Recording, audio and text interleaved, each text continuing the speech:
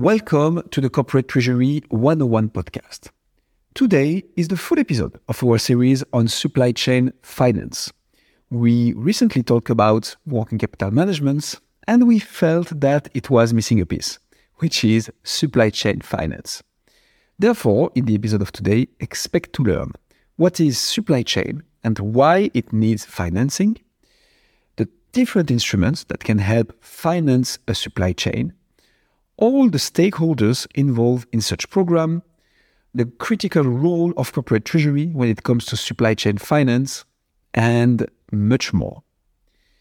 In this series, it is just Hussam and I. We learned a lot writing and recording this episode. But most importantly, we had a lot of fun. So we really hope you will enjoy the episode as well. If that is the case, why not leave us a review? Reviews are the best way to help podcasters seize the algorithm of the different platforms, then push forwards the best rated podcasts. And on top of that, well, it makes us very happy and it is completely free. So please do not hesitate. With all that being said, let's get on with the show.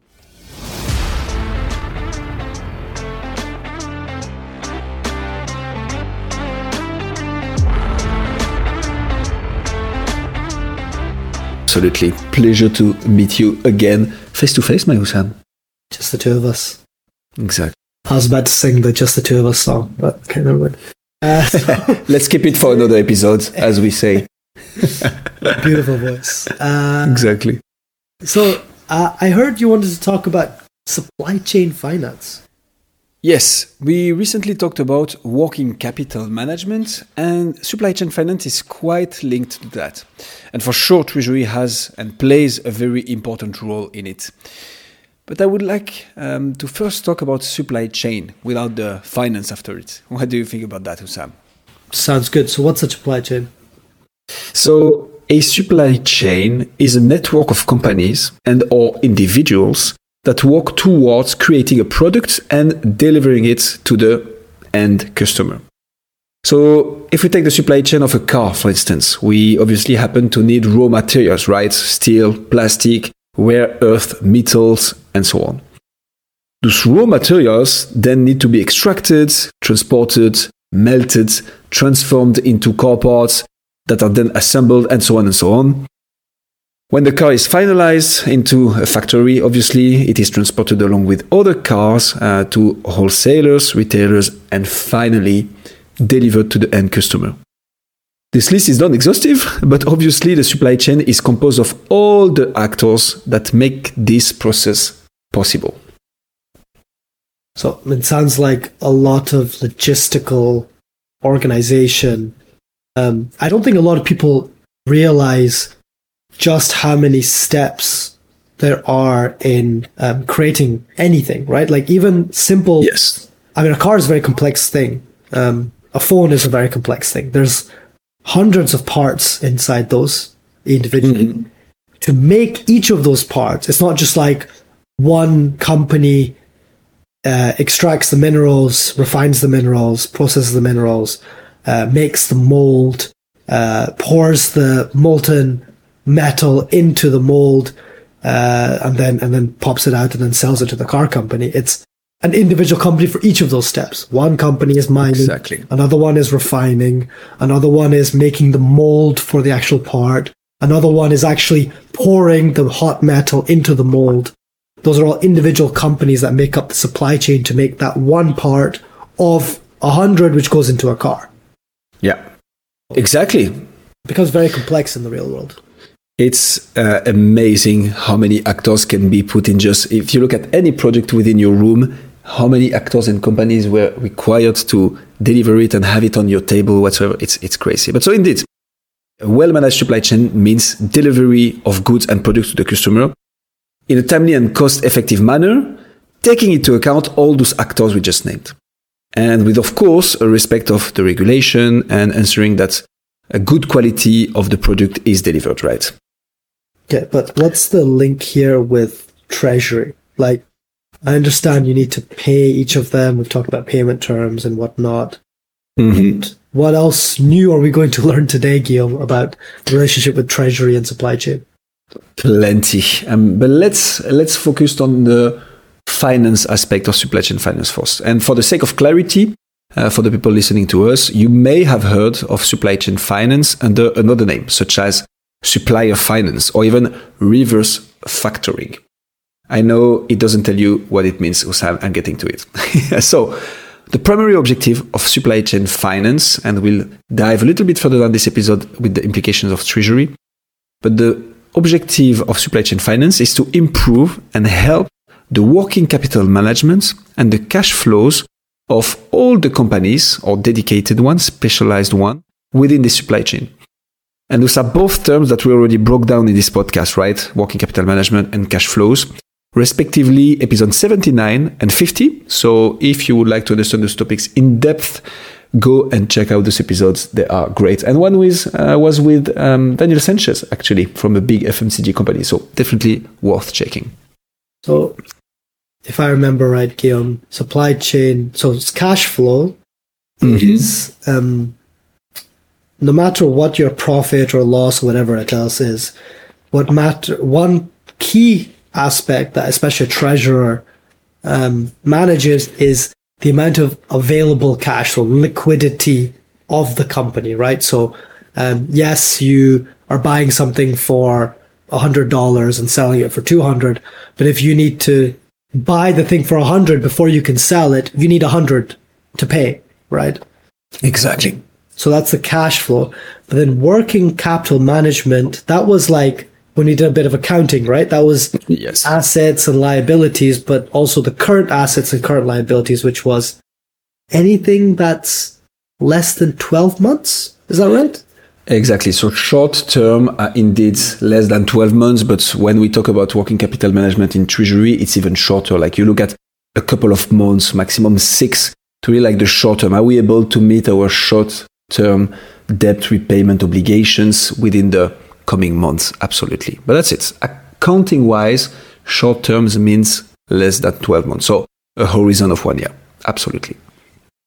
So you're quite spot on, Hussam. And supply chain finance is thus the providing and financing solutions to suppliers and buyers within the supply chain, and so helping all those actors with their working capital management and cash flows. Because as we talked about many times, as a buyer, you want to pay as late as possible, right? To optimize those cash flows and have a current liability as far as possible in the future. And as a seller, well, it's the other way around. You want to get paid as soon as possible. But how do you, in a supply chain as complex as a car one, for instance, make everybody happy? Everybody wants to pay late or get paid early.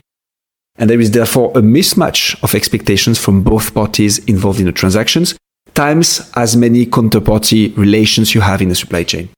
Okay, so what's an example of financing those financing solutions that you previously mentioned in those complex supply chains and keeping the partners happy? Yeah, so let's start with a very simple one, and that we actually touched upon very quickly on this podcast, which is factoring.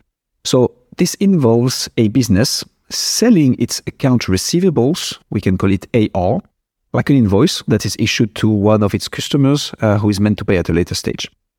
This invoice is sold to a third party called a factor for the amount of the invoice minus a fraction of it, generally a percentage, that will be the fee that the factor takes. The factor is now the owner of this AR, the account receivable, and will receive the totality of the invoice amount once it matures, meaning when the customer of the business will effectively pay. If I get that right, someone that has sold something, a company that sold something, and I receive an invoice that I'm going to get paid this, right? So you issue an invoice, you mean? You issue an invoice. Yeah, okay. Indeed. So I issue an invoice. That person or that company that I've sold it to, they say, hey, okay, great, we're going to pay you, let's agree to 90 days payment term. So we'll pay you 90 days after you issue the invoice. Mm-hmm. I can then go and sell that invoice to a third party. Exactly. Money now. and then that institution that has bought the invoice from me will collect it in 90 days. I guess Exactly. take a cut, right? Mm-hmm. So exactly. Maybe to make it a bit more clear, but that's 100% it. What you sell technically is not the invoice. You sell the promise of money to be received in 90 days, right? So you say, look, this customer is going to pay me this amount, the one written on the invoice, but I need the cash now. Or for some reasons, I would like to have the cash now. Can you make an advance of this payment that is meant to be done by a customer of mine, but you pay it instead? And then once the invoice is due, the customer will not pay me, but pay you directly. And of course, the amount that I receive now from this third-party financial institution is a little bit less than the total amount of the invoice, because this person, this third party, needs to pay itself, right, for the transaction. But exactly, that's a pretty good summary. And this basically, sorry, go ahead. I was going to say, so the benefit to me of selling that promise or selling the invoice or whatever is that I get the cash now. I don't have to wait 90 days. Although I get less, but I get it faster. Mm-hmm. And the benefit to the third party that I go to sell the promise to or the invoice to, they make a bit of a profit, but they're okay with the cash flow hurt to them. So Exactly. That's the business model. So typically, if we can put it concretely, you get your cash earlier, which is what most of the suppliers try to achieve, at a little discount. So it means, okay, you really need your cash, you're willing to pay a little bit for that. For your customer, it's seamless because they're going to pay when the invoice is due and according to the payment terms they have contracted with you. So they do not even care, so to say. And the third party, we can imagine here somebody or an institution that will make this because they are sitting on a pile of cash that they do not know really what to do of. And they're like, hey, how about I help this supplier getting his money earlier and I will get money out of it, interest basically. But that's pretty much it. Does it make sense? Yeah, makes sense. Awesome. What is the other financing solutions? So the second one is called reverse factoring. And as you can imagine, go ahead, give it a guess. So it's factoring, but the other way around. And you're such a treasurer. Very creative. Yes. The naming, let's not say we are the most original indeed, but that's exactly, that's what it is. It's factoring, but reversed. So you're spot on, Sam. In this case, it's the buyer needs to have the supplier onboarded, of course, but it's not the supplier going to the third party. It's the buyer. So buyer receives the invoice, also called the pay order from the suppliers. It approves it and gets it financed by the third party. So it's basically the same mechanism, but the other way around. Okay. And the buyer initiates at this time. So yeah. The buyer is which side again? It's the... What do you mean which side? Third party. The third party, the buyer. Who's the buyer? So the buyer, so let's say you sell steel materials, right? And I transform steel materials into car parts. In that case, I'm the buyer. I am your buyer. But let's say that the payment terms are, I wasn't able to negotiate well with you because it's like only 30 days and I tend to like 60 or 90 days. Like this is going to arrive too early. But in order to contract with you, you impose this to me. I'm really not comfortable with paying you in 30 days because my customers pay me in 60. So instead of saying, look, I cannot make the deal and not being able to work, I go to a third party, a financial institution, and I say, look, I have this issue in my cash flow forecasting. I will have to pay my supplier before I receive the money. And right now I really cannot afford this, but those are the terms of the contract. Can you finance the invoice I will receive? Which means the supplier is not the one getting the hit, kind of, but more the buyer in that case. So I will have to pay a little bit extra for this, but at least I'm contracted with my supplier. I'm getting my raw materials that I can transform in car parts that I will sell at a better price to my clients. But this allows me a little bit of flexibility, and it's not a contract negotiation tool, but it's kind of allowing me to afford a little bit of margin of negotiation, let's say.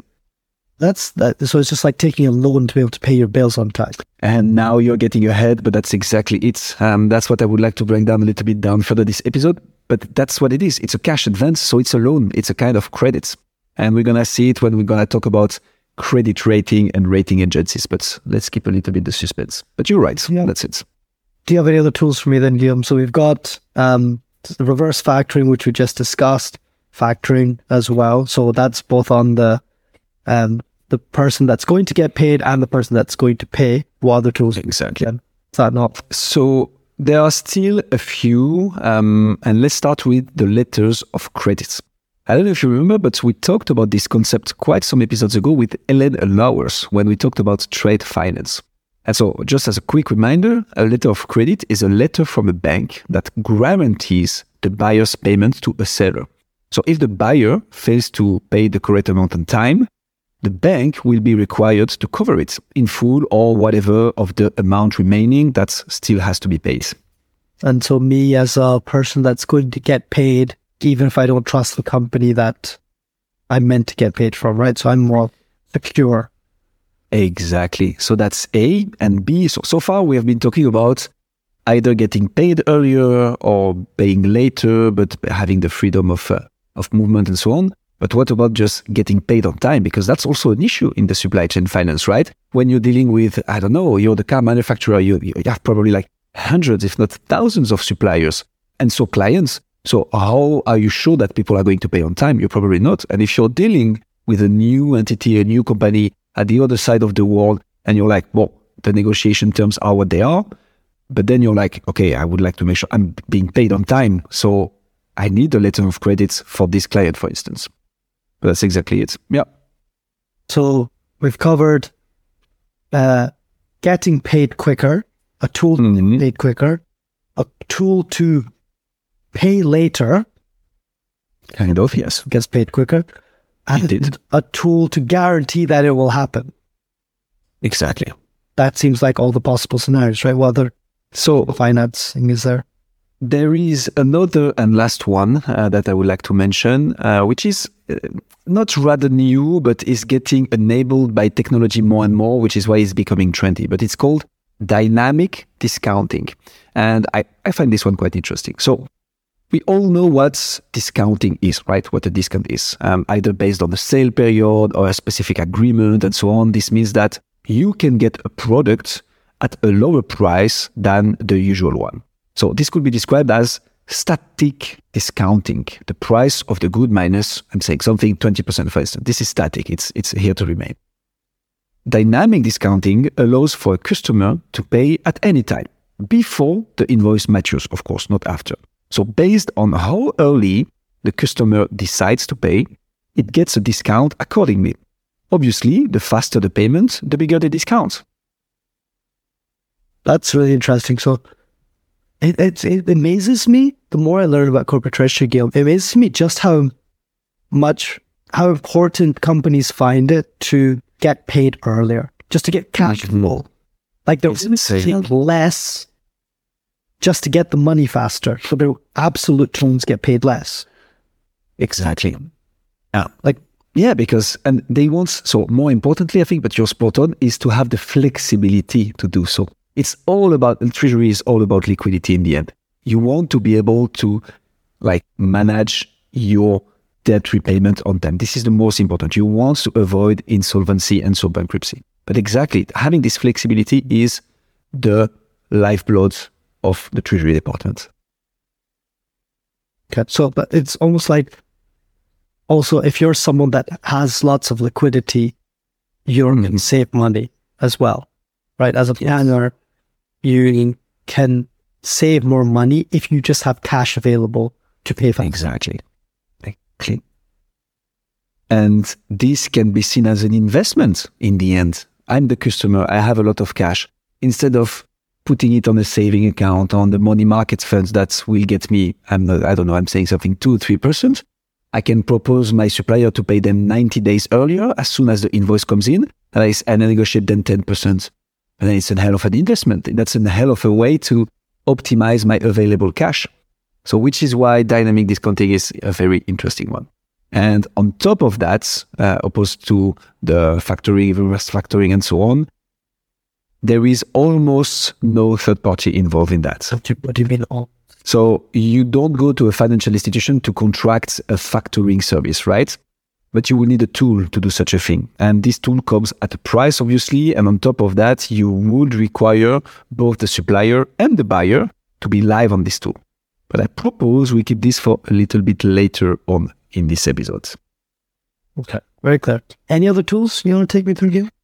Not financial solution per se, but there is one last thing I would like to call out, which is the supply chain finance program. And here we actually do not really talk about one financial instrument anymore, but a whole setup to optimize the supply chain involving all or parts of the financial instruments we just mentioned. So factoring, reverse factoring, letters of credit, and dynamic discounting. So a supply chain finance program goes a bit more in depth in the analysis, let's say, of the supply chain than just saying, okay, I'm going to contract a factoring service. And it proposes solutions throughout the whole supply chain or part of it with those different financial instruments depending on where the need is for which supplier, which buyer, and so on. So a supply chain finance program had to be mentioned in this episode because it's setting up this whole articulation of different financial solutions used. So, Kim, I'd like to go a little bit deeper into the stakeholders, so the people that are involved in the supply chain finance, let's say, ecosystem or whatever, right? So, I think we talked about the buyers and the suppliers, and there's where they're the ones that need the tool itself, right? But then you also have the banks, financial institutions, the ones in the middle, providing the instruments and services to support the businesses, right? Yeah. Is there anyone else involved, or is it just those three parties, the buyer, supplier, and the financial institution?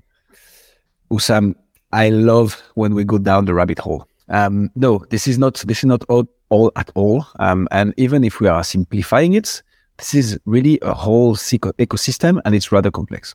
And therefore, technology is key, obviously, in the supply chain finance. And for the sake of simplicity, let's call it with the acronym SCF to simplify. What technology is involved in SCF? Hey, making fun of my acronyms, I see. So, first and foremost, you need a robust system providing a clear view on invoices, obviously, and allowing documents management. This seems rather obvious, but a lot of companies are still lagging behind due to manual processes and physical paper-based documents. And having a digital platform where you can manage it all. So, supporting these SCF programs and the payment of these invoices is part of this technology. I guess that's what it does, right? Because again, SCF or supply chain finance is the middleman, the financial institution basically takes on the invoice or buys the invoice essentially from this other buyer, right?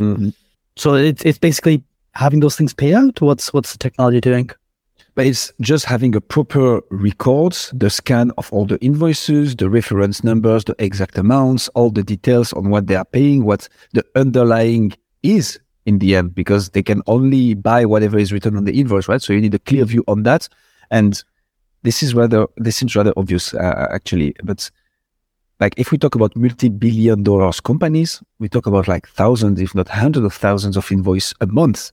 And if you want a clear view on this, digitalize it, that's quite technology heavy, and you need something to be really up to date and to manage it all and to see clearly, okay, this one has been paid, this one has been financed, this one is matured, and so on and so on. So it's not just an Excel sheet. Yeah, Excel sheet can do the trick, but I guess it's much, much, much harder. Gets too complex. Okay. Exactly. And last but not least, you want also efficient analytics tools, right, for data-driven decision making. When are invoices due, for instance, for which amounts, in which currency, from which counterparty, and so on, because this is all data you will need to finance properly your supply chain finance program. And again, this seems rather straightforward, but we really talk about potentially millions of invoices a month, literally. Also, you remember our dynamic discounting mechanism. Typically, this will involve technology on which both the buyer and the supplier are connected, obviously. And what that does it well at the moment on the market is C2FO. That will be for another episode, maybe with a guest from them, who knows. Yeah, dynamic discounting was, if I remember right, if the amount is paid earlier than the agreed time. So say you're going to say you got paid in 90 days and you paid in 45, you actually can pay less and you get a bit of a discount because you're able to get the cash in earlier. Exactly. Right? That's it. So you want, sorry, exactly. But this mechanism, let's break it down a bit. But that's perfect. So in your system, you want to set specific rules. Say, okay, if this invoice is paid in half the time, how much is the discount? For which supplier? How can we make it smooth? And so on and so on. And you need different timings, different discounts for each period. And also the availability of the cash, either from the supplier or from the client. You want to make sure it works for both of them. You need a system to approve that the invoice can be paid earlier, and so on. Mm-hmm. Okay, so if anything I've learned about banking systems and Treasury as a whole is that there's often lots of other parties. So I'm going to ask you again, what other stakeholders are involved? Yes, we still have a few, indeed. So an important one are the rating agency that I would like to dedicate an episode to, because extremely important in corporate treasury. Okay, what do they do? So we talked about factoring and reverse factoring, right? Where financial institutions buy accounts receivables or account payables and get paid later when the invoice linked to the account receivable AR or AP matures. The financial institution will, of course, take a fee for providing this service, right? Expressed in a percentage of the total amount of the invoice. How much is that percentage typically? And this is the whole point. And also, why would the bank trust that the clients meant to pay the invoice will effectively do so in the first place, right? What is the likelihood that it will actually pay it and in full? This is where the rating agencies enter into action.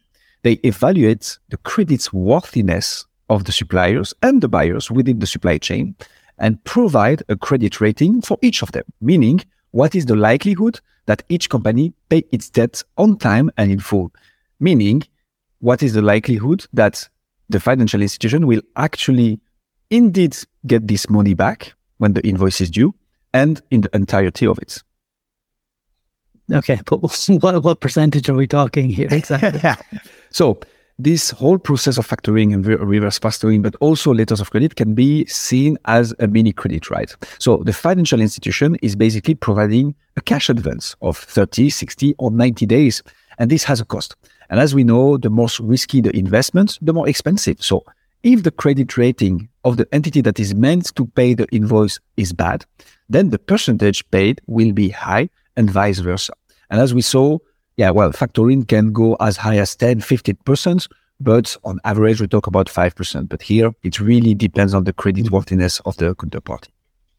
So, I mean, we're young, right, Guillaume? If I think about my credit score, it's basically a credit score, right? Exactly. That's I for companies. Really got one really recently. So when I started out very low, I always had to build it up. So do companies have the same principle? Like, how do they start if they don't have one of these ratings in the first place?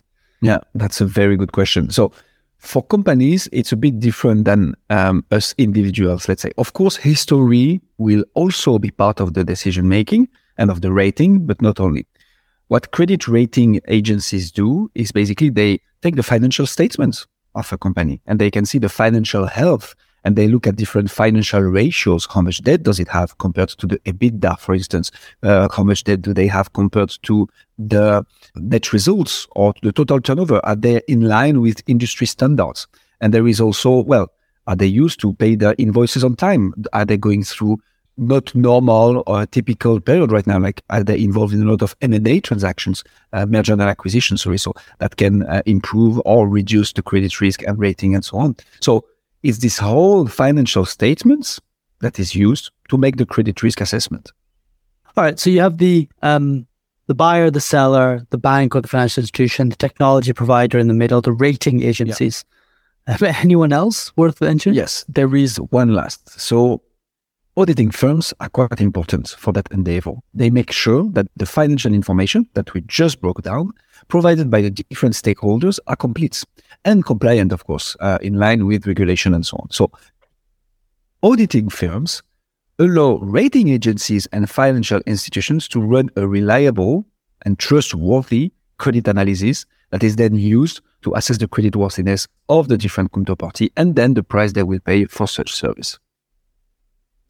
And there is just one last point that I would like to touch upon. What if the company entering in such a financial solution doesn't have an official rating, right? Because it costs money, actually. A company needs to pay a credit rating agency to get a credit rating. So this can happen. And then the factor, so the provider of the factoring, as we broke down in a previous episode, will run its own credit risk assessment if it can and if it wants to. It's not forced, obviously. Usually asking for financial statements and a whole bunch of information from the company, and it will then come up with a personalized credit rating. Typically, banks do that for individuals, but also for companies, and base its decision on its whether to grant the service and at which cost or not. Very clear. So how about we delve into and finally get to, Guillaume, how corporate treasury is involved in all of this. You like to tease us. Exactly. This is corporate treasury 101. Mm-hmm. So what is the role of a corporate treasury department in a supply chain finance or an SCF? Indeed, probably the most important aspects of all those episodes. But I think it's interesting to break down the whole thing because now it's going to be super straightforward for the implication of corporate treasury. So to begin with, and as we talked about many times in this podcast, treasury departments are the custodian of cash. So the main problem to tackle in supply chain finance is how to optimize the cash flows, meaning how to make sure we have enough money to ensure the day-to-day business and foresee important cash needs in the upcoming future. So we wouldn't want our supply chain needs to eat up our positive cash flows, for instance, or we would like to free up some cash in order to finance our supply chain finance, or maybe in terms of dynamic discounting, we could want to make kind of mini investments and get paid either a little bit later on or get paid earlier and adjust all of this depending on the states of the financial cash flows. And obviously the corporate treasury department has all this data, right? So yes. It's all about making sure that you have a good overview of your cash flows, and then adjusting your supply chain financing or setting up your supply chain financing in a way that meets those goals or can provide discounts or benefits to the company overall, I guess, right? That's spot on. And then the corporate treasurer can make data-driven decisions on how to tackle the supply chain finance needs. And as we recently talked about with the collaboration with TIS, and I think it's Nicolas Christian who was emphasizing on that, corporate treasury has the data, but now and today it's all about how reliable can this data be, about forecasting, because it's like in the future, right? So it's not 100% accurate, but how precise can we be? And how reliable are those information, and therefore make optimized decisions for the supply chain finance. I mean, we've talked a bit about the risk element in all of this, right? Yeah. So banks and rating agencies sort of come up with risk profiles and everything like that. Financial risk management is one of our 4 pillars of corporate treasury, right? The fundamentals of corporate treasury. In our ebook, which everyone should go and download at corporatetreasury101.com. Yeah. Shameless plug there. But financial risk management is a very important part. So how does that play into supply chain financing or SCF? Yeah, that's again super spot on. And in the case of SCF, Treasury is responsible, for instance, for the dealing with the credit ratings and the credit agencies, for instance. It will liaise with them and banks as well in order to make sure everything is in order with the supply chain counterparties, credit-wise, of course. And obviously, it is also responsible for managing and mitigating risks associated with currency fluctuations and interest rate changes and potentially other macroeconomic factors that could impact the company's supply chain. And all these are terms that we already talked about and heard of in this podcast, and it all impacts the supply chain finance.